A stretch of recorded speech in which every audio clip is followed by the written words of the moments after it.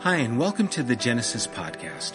We're so glad to be able to bring a small portion of our community to you through this medium, and hope that you'll join us in our endeavor to embolden one another to change the world by effectively representing Jesus Christ. If you would like to know more about who we are as a community, as well as when and where we meet, you can visit us online at thegenesisstory.com. Also, if you have benefited from this podcast in any way or would like to participate in what we're doing here at Genesis, would you consider partnering with us by donating online again at www.thegenesisstory.com. There you can select the giving tab and how you would like to contribute to the general fund or even to the building fund.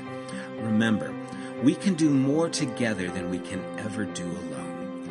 Thanks for taking the time to be with us. God bless. I need to finish the series on the Gospels because there's too much still that I didn't cover. We've been talking about this series called Woven, and what we've been doing is looking at the Gospel of John and why did John cover things that weren't in the other Gospels. As I mentioned, John's Gospel was written quite a bit later. And so what John is doing, we know that the people were familiar with the other Gospels because John will mention things in his Gospel that you would only know if you had read the other Gospels, like who Peter was, right? Some things that you would read and he just talks about him as if everyone already knew who he was, and that's because they did by having the other Gospels. So why did he write this one so much later, and why is it so different than what we call the Synoptic Gospels? And it's been fascinating to me. I hope it has been to you as well. We're going to be starting off in Luke chapter 15. And we're going to look at John's perception of authority and power through the person of Pilate. Power through Pilate, okay? Mark chapter 15, starting in verse 1.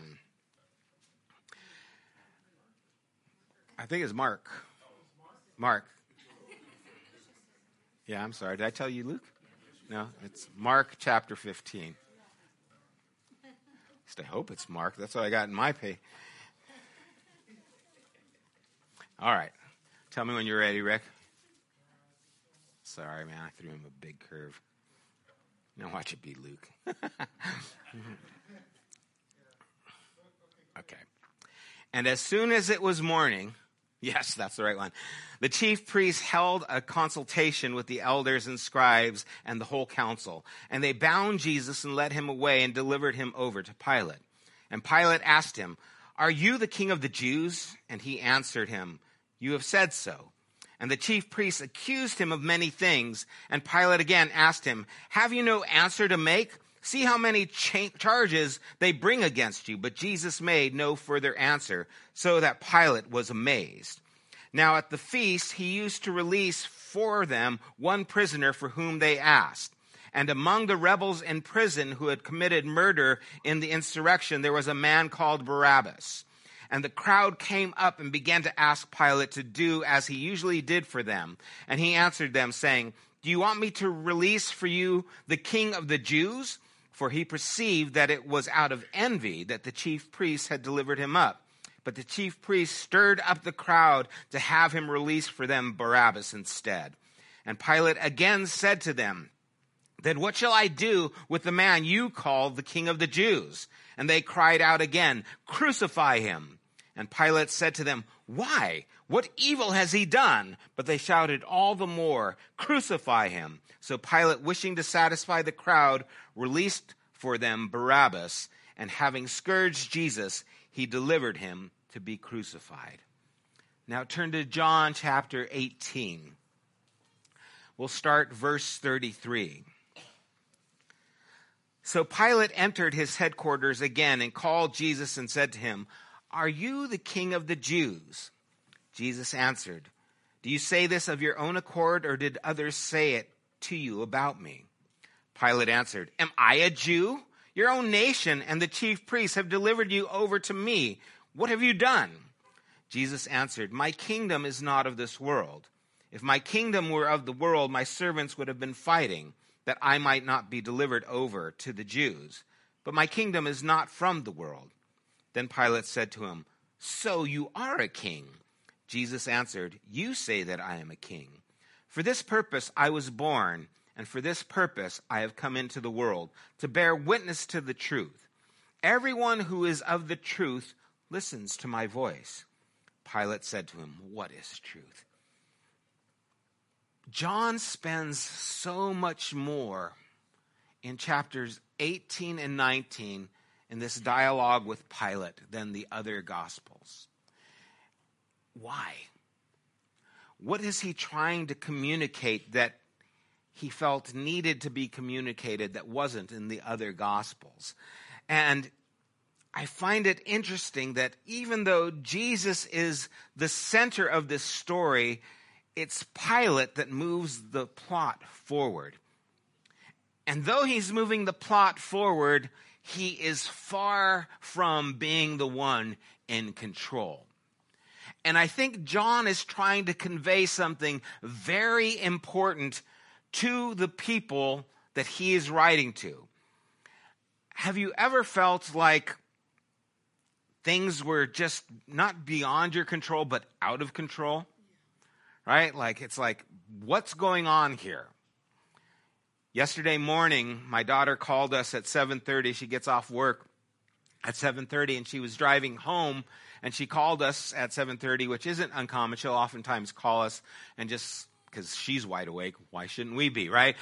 And so she called, and Corrine answered the phone, and she said, "Hi, Mom." She said, "Hi, are you heading home?" She goes, "Yeah, well, I was in an accident." And I go, "What?" And she goes, "Yeah, I broke my wrist." And Corrine all of a sudden is like, "Okay, where are you? What's going on?" And so we jumped in the car, and we head over there, and her car, her brand new car they've had for about a month, was totaled. Someone had run a red light. Fortunately, they did not hit her, but she hit them as they were running through the red light. It was a full-size pickup truck that had a trailer. The trailer spun around, hit the side of her car, sent her into another car. She broke her wrist. We get there, and there's this mayhem. There's parts all over the street, and there's an ambulance, and like she's nowhere to be found because she's in the ambulance, and she's smiling, "Hi," and I was like, okay, it's one of those things where it's just chaos. And fortunately, she is okay. Fortunately, she's going to have the cast off before her wedding. These are all the things we're calculating in the hospital. Like, how long does she get the cast off, right? But it's something that was beyond our control.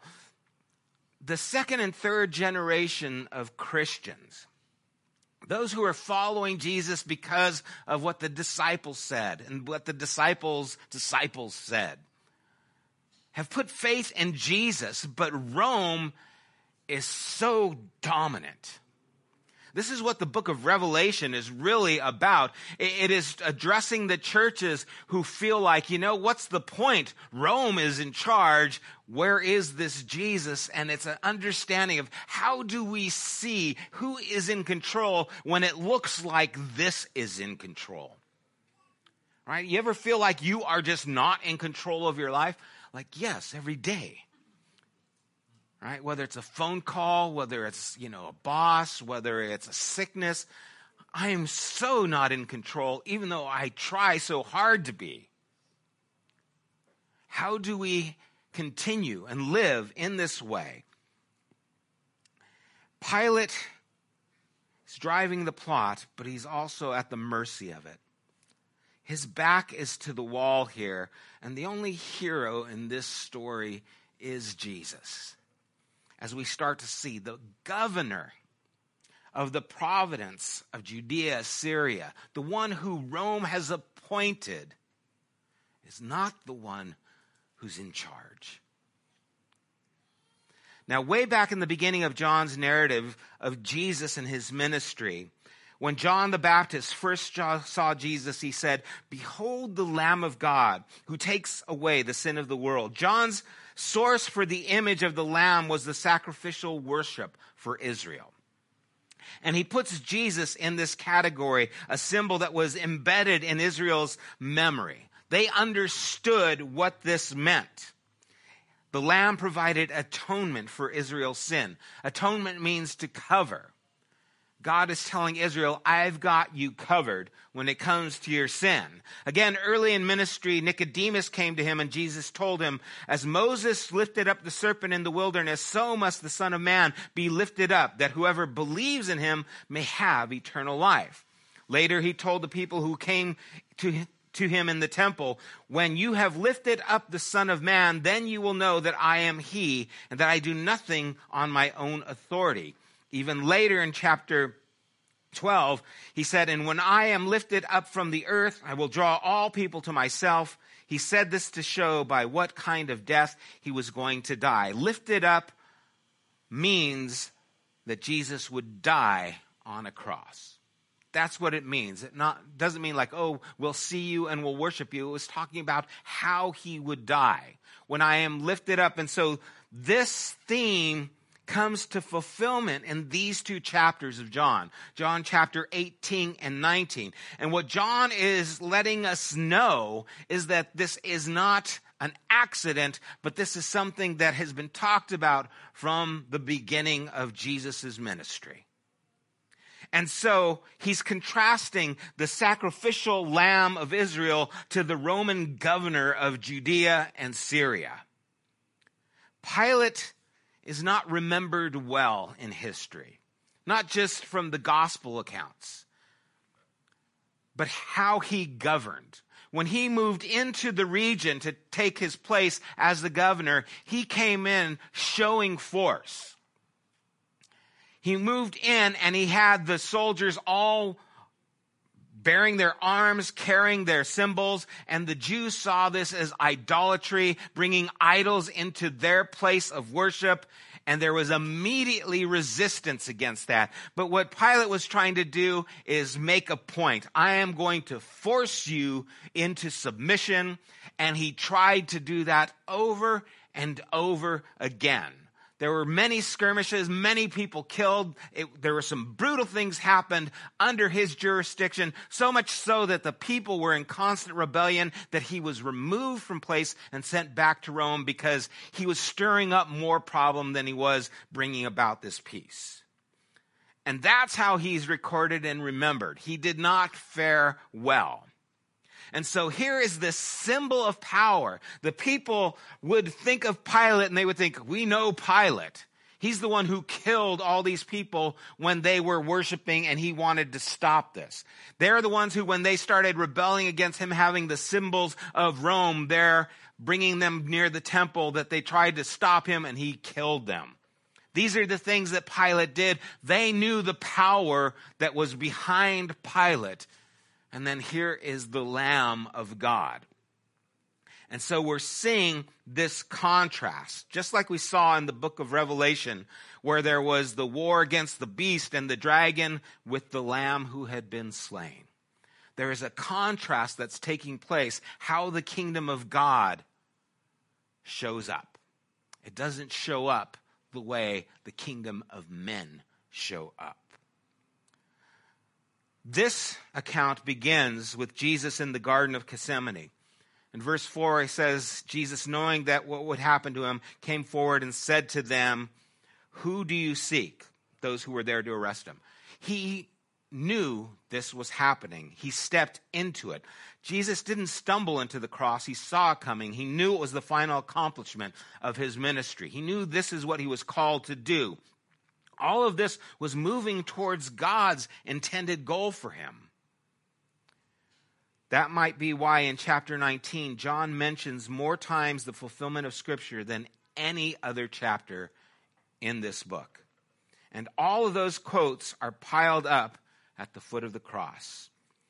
When the soldiers cast lots for his tunic in chapter 19, verse 24. When Jesus said, I thirst, chapter 19, 28. When the soldiers did not break his legs, chapter 19, 36. When the soldiers pierced Jesus' side with a spear, 1937. All these are fulfillments, all recorded in this chapter. It's John's way of saying God is in control here, even though it does not look like control. And I hope that brings some sense of comfort to you. that when life does not look like it's in control, there is a God who is still in control and still working beyond our abilities to understand. That difficulties do not equate to God's absence. Sometimes it's actually God being in the midst of that. Now, all three of the synoptic gospels tell us that Jesus prayed that God would not spare this, or that God would spare him from partaking of this cup.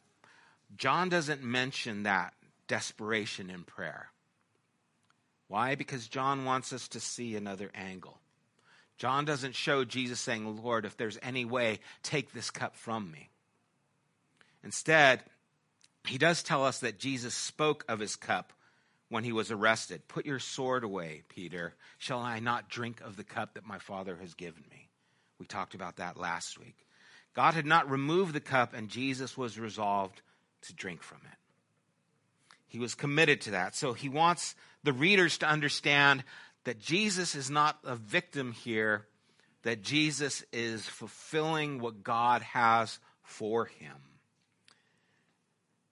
Only John tells us that it was Peter who cut off the ear of the high priest. Only Luke tells us that Jesus healed the servant's ear. There's a great quote by G. Campbell Morgan. It says, I sometimes think of our Lord as still often healing wounds that zeal without knowledge people make on others' souls. I love that. So many people have been wounded by overzealous Christians doing things in the name of Jesus. I'm not just talking about the Crusades or the Inquisition. Christians have done things throughout the ages. You read some of the accounts that happened with Columbus's men with the native Indians, and they're horrific. You've heard of manifest destiny, right? We have a right to this because God is with us. Do you have a right to rape young girls because God is with you? Manifest destiny. Yet there's accounts of this in the name of Jesus. And let's not just go to these extremes, right? It's other things that still happen today where we need to vilify others to make ourselves feel better. I don't know if you know this, but I got news. Not all Republicans are evil. And not all Democrats are stupid. It just isn't that way. But to vilify each other helps us feel better about this ourselves. And we do that in Jesus' name as well. Not everyone who drinks is an alcoholic. Not everyone who smokes marijuana is a drug addict. Like Peter, there are Christians today still cutting off people's ears. Still trying to do things to label people and doing things and hurting them. Now, this is the contrast, and this is, I believe, the part of why John is so focused on this dialogue between Pilate and Jesus. What does the kingdom of God look like in comparison to the Roman Empire? Or we could say the world. From the garden, Jesus was dragged before two priests, first Ananias and then the former high priest, his son-in-law Caiaphas. And ultimately then Jesus stands before Pilate. What did Jesus look like to Pilate? He wasn't dressed like a rabbi. You would know who Pilate is because he's wearing the Roman royal garb, right? You would know who they are just by the way they look. If you travel out of the country, people often know who you are just by the way you dress. Of course, the way you talk, all these things play into that. Who does Jesus look like? He looks like a common person. At this point, too, he's already been beaten. He's probably a little swollen just because of all the things that had happened. He probably looks like a troublemaker. And Pilate's constantly dealing with troublemakers. That's who he thinks all these people are. These people are causing me trouble.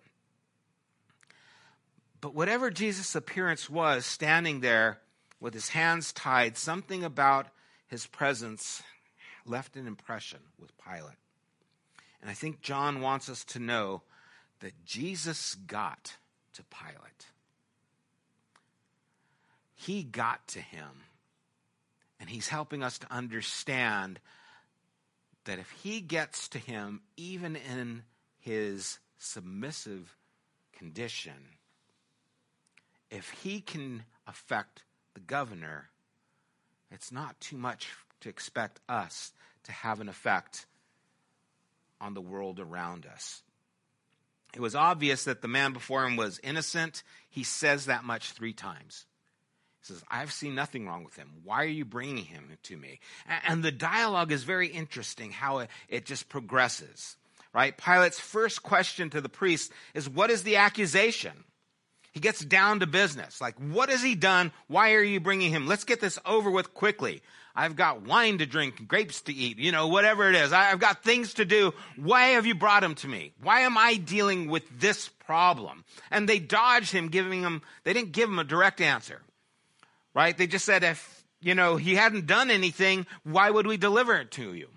They couldn't tell him that he had committed blasphemy in their mind, because that would go nowhere with Rome. We can't say blasphemy. They don't care about that. So they just say, well, we wouldn't have brought him to you if it wasn't anything important. And Pilate throws the case back on them. Deal with him yourself then. But then they give a reason for bringing him to Jesus. They said, we can't put him to death.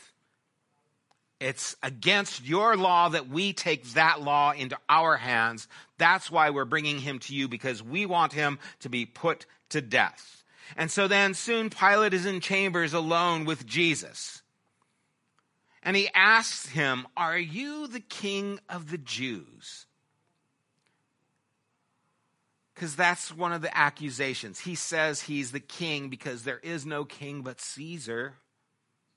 So this is what we're going to say. So are you a king? Are you trying to cause some kind of political upheaval? Are you trying to overthrow Rome? Are you trying to do what so many have tried to do? Do I need to put a squash to this? And Jesus says, is this your question? Is it what you think, or as the opinion of others? Oh my gosh. Have you ever been pulled over? And the policeman asks you, may I see your driver's license? And you say, may I see yours? Right? I mean, Jesus is talking to the governor and he says, ask him this question. And he doesn't answer it. He says, are you saying this of your own court, or have others told you about this? How are you getting this information?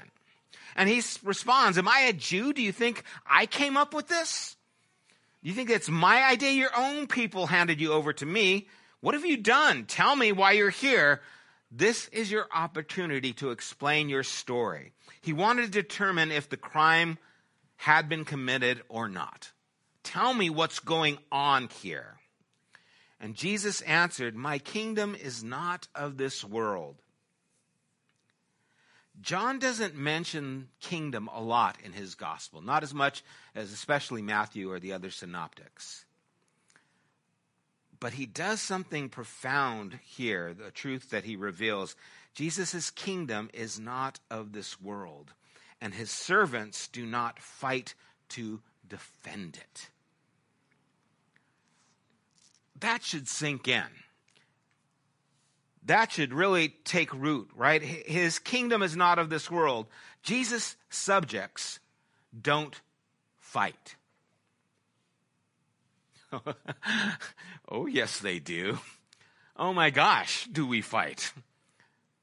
Right? I'm sure I could find a Christian and ask them, hey, is there a church in your city? And they would say, well, there's really only one that's right on. And it's, of course, the one they go to, right? It always is.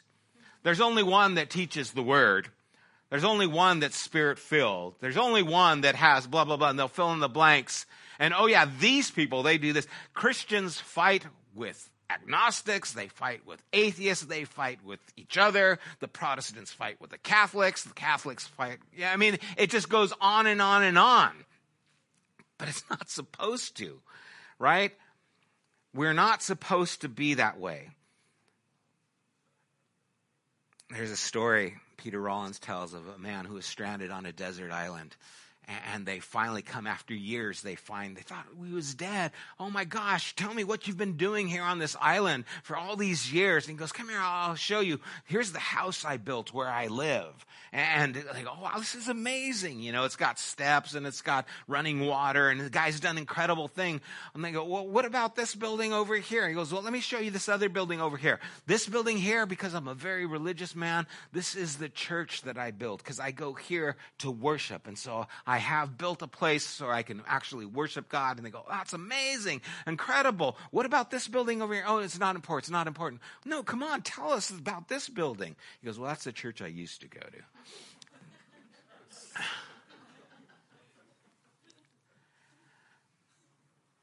We fight, but Jesus says, my servants don't fight to prove this.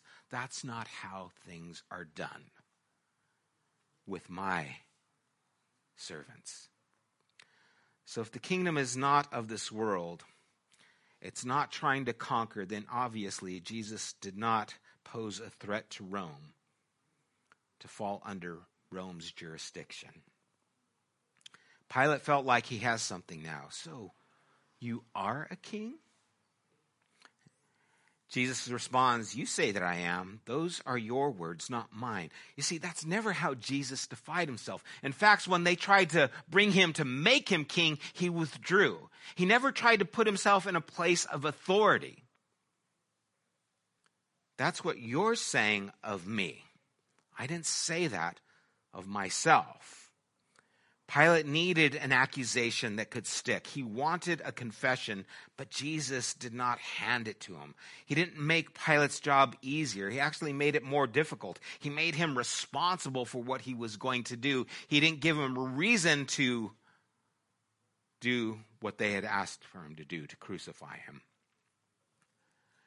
And he went on to reveal who he was and what he was about. He says, for this purpose I was born, and for this purpose I have come into the world, to bear witness to the truth. And then we have a very important addition. Everyone who is of the truth listens to my voice. Everyone who is of the truth listens to my voice. Jesus handed Pilate the key to understanding him. He tells him, if you want to know the truth about me, guilt or innocence, listen to me. Hear what I'm saying. Jesus has taken this conversation now to a deeper level. Who's driving this conversation? Who's in charge? The Roman governor or this man who's been arrested? Pilate either missed the cue or else he didn't take the bait. He just says, what is truth? And I can't tell you how to interpret that, right? Maybe he was sincere. Maybe he wanted to know the truth. What is truth? Or maybe he was just a hardened Roman soldier and he was just being a little bit, that's nonsense. Truth is what power dictates, which is what I think was happening. But I mean, truth. How am I supposed to render a verdict on truth? How do I condemn or release truth? If philosophers can't agree on what truth is, what's the point? What am I going to do? Why bring philosophy and religion into this? Do you think your accusers care? So Pilate turned on his heels and left without waiting for an answer. And he goes back and he tells them, hey, I don't have anything to do with him. Flog him. And if you guys have seen The Passion of Christ, you know that flogging is horrific. Many people die just from that, where they whip him so badly that some people can't stand. Some people don't remain conscious. Some people die. And why he does this, maybe it's to elicit a confession. That's what happened to Paul in Acts chapter 22. They scourged him to try and get him to confess to something, and he says, hey, you can't do that to a Roman. Or maybe it was to appease them. Look at, I've scourged him, just be done with it now. Right? Maybe it was to kind of get him out of his hair. And he presents him to them, battered, broken, now wearing a crown of thorns, a mock robe. And he says, behold the man. Look, here he is. Nothing but a man, not a king, just a man. And you see, this is the beauty of, I think, what John is doing, is John is saying, yes, he is the man. He is a man representing the way all men are supposed to be. He is the way that we are to follow. He is the truth that we are to live in. This man is what this world needs. And that's precisely John's point. 1 Peter chapter 2, verse 23, it says, when he, Jesus, was reviled, he did not revile in return. When he suffered, he did not threaten. He continued entrusting himself to the one who judges justly. I want so hard to live by that scripture, to not revile when someone says something about me, to not respond in turn, but to entrust myself to the one who judges justly. Right? I shouldn't have to worry about what they say. I only care what God says. When the priests and officer cried out, crucify him, Pilate told them, do it yourselves. I find no guilt in him. And then there's a new twist. They say, we have a law, and according to the law, he ought to die because he made himself the Son of God. That new piece of information is presented to Pilate. And John explains that when Pilate heard this statement, he was even more afraid, which is interesting because until now, we didn't know he was afraid at all. And now, this is amazing. Here is the governor of the Providence, afraid of this man who's been beaten, who's ready to be crucified. He's even more afraid.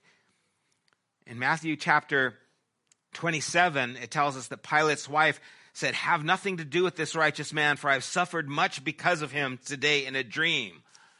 All right, there's heavy mojo going on here. Something's going down. He's seeing Jesus, and he's like, man, I don't want to have anything to do with this guy.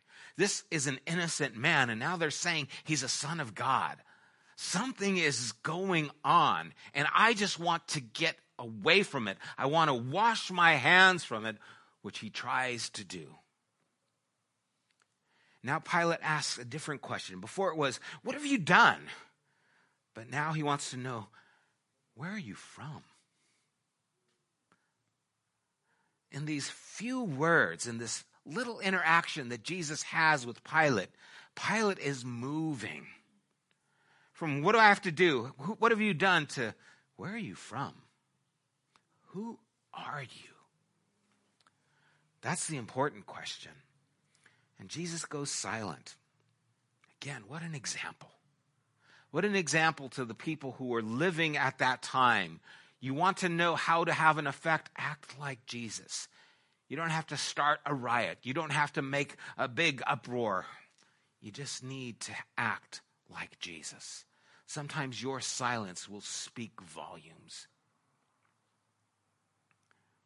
You know, Gandhi, when he made a resistance against British rule in India, he did what was called non-violent non-cooperation. Right? If you ask me to lay down, I won't. If you force me to lay down, I won't resist. And many believe it was through this method that he actually delivered India from the British rule. Something we see in Martin Luther King Jr. as well. I wonder if it's not something that they got from Jesus. This gets to Pilate, and he warns Jesus, do you not know that I have authority to release you and authority to crucify you? He's posturing now. Hey, I'm in charge. I can kill you or let you go. And it's interesting because from then on, Pilate tries to release him, but he can't. Chapter 19, verse 11, Jesus answered him, "You would have no authority over me at all unless it had been given to you from above." Jesus calls him on it. You don't have the power here. You are not in control. And through this whole scene, Jesus is the rock. He's the one who's not moving, even though he's beaten, even though he's handed over. He was not the one getting angry. He was not the one losing his temper. He was not confused. He wasn't desperate. And the crown and robe were appropriate, even if they were meant to be a mockery, because Jesus is the only one who's majestic in this whole picture. The one who's been delivered unjustly, the one who is at the mercy, is the one who is majestic and the one who is actually in charge. You see, this is what faith looks like. This is what trust in God looks like. It's not when everything's going well and circumstances are cool. It's like, yeah, I believe in God. I trust God. It's when things aren't going well that God is still present. That God is still faithful. That God is still at work. Why? Because I listen and I hear his voice. I'm following him. Those early Christians may have had doubts. The Roman Empire, Christianity works for slaves, but how is it going to affect the power of Rome? And here is Jesus. And now the governor of this province is afraid and is not in control. And John is telling them, see, you guys, you've got to look at it differently. And sometimes that's what we need to do. We need to just take our perspective and change it. And see, where is God really at and at work? Because it's going to be in a way that looks a lot like Jesus.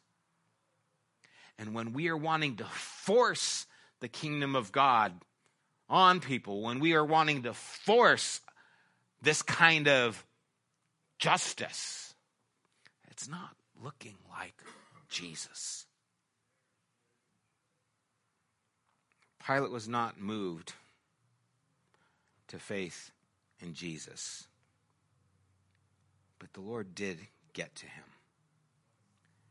The Lord could reach the heart of Rome itself.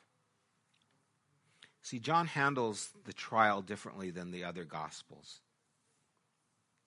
Andreas Kossenberger explains the difference in this way. He says, John transforms the entire notion of a trial and presents Jesus' ministry in its entirety as a trial. Yet not one where Jesus is on trial, but where those who rejected him are put on trial and found guilty by a series of witnesses to Jesus' messianic identity. John acts as a court reporter, telling us what's happened. And in the courtroom of his gospel, everyone stands where Pilate stands and has to hear his voice and respond to it. Jesus said, "The one who rejects me does not receive my words, has a judge. The word that I have spoken will judge him on the last day." If you resist the truth, you follow a lie. The most tragic outcome of that trial is not that Pilate could not save Jesus, but that Jesus could not save Pilate. That the only thing Pilate was in control of was himself. The only thing you and I are in control of is ourself and our actions. And that's what we're responsible for. But as he rescued and recovered us, and now he is with us and stands with us through our trials, through our difficulties, he who was dragged into the depths of this suffering knows our hardships, knows our pain, knows our sorrow. And because he is with us now, we do not have to allow the hardship of life or that of other people and the evil that they do to make us turn cynical, to make us become embittered. The truth has found us, and the truth has set us free. It is following the way of Jesus that finds our lives living in truth. And I believe that John's purpose in this dialogue is to help us see how we are to conduct ourselves in life with difficulty, with pressure, with oppression. How we respond is so important. It doesn't mean we get walked all over. Again, look at the examples of Martin Luther King Jr. Look at the example of Gandhi. They changed a nation by not responding in the same way that power does. What could be done if we were moved like this? Where even governing officials were afraid because something is different. There is more than meets the eye. There is a kingdom that is breaking into our world, and it shows up like this. May we bring that to bear. Amen. Let's pray. Father, this is such an interesting dialogue. These questions that Jesus asks to Pilate, I know you are asking to us. And God, I pray that we would take this model of Christ and not see it as weakness or not see it as just exclusive because it was Jesus. He had to act that way. But to see this as an example that we are to live in, that we are to follow in. Lord, there is a boldness here. There is a resolve committed to your will in the midst of a world that is denying it. Lord, it doesn't show up in violent protest. It doesn't show up in argument. Lord, it shows up beaten, bruised, sacrificed. It shows up as a lamb. Lord, may we learn from this example. And as hard as it is at times, God, to live in this way, may we see your light. May we hear your voice. And may we follow it. And I pray for everyone here who is going through difficulties, Lord. The pressure of life, whether it be with family, with work, with health, is weighing on them, God. May they hear your voice with them through these times, through the difficulties. Lord, may they not give up hope. May they resolve to follow after you, to entrust themselves to the one who judges justly. May you give us wisdom how to speak to those who might bring accusation against us, those who might speak harm to us, those who might try to do harm to us. Give us wisdom, Lord, of how to represent you in a way that is not forceful, but is not compliant either. May our resolve be with your heart always. And may it change not only the world around us, but may it change us. We pray in Jesus' name. Amen. Let's stand together. May the God of all peace guard your heart and mind in Christ. And may you walk in his ways. May he fill your life with his joy. God bless you guys. Have a wonderful week. You have been listening to the Genesis podcast. We invite you to join us at one of our weekly gatherings.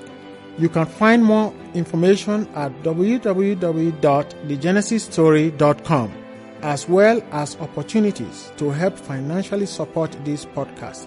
Thank you for listening.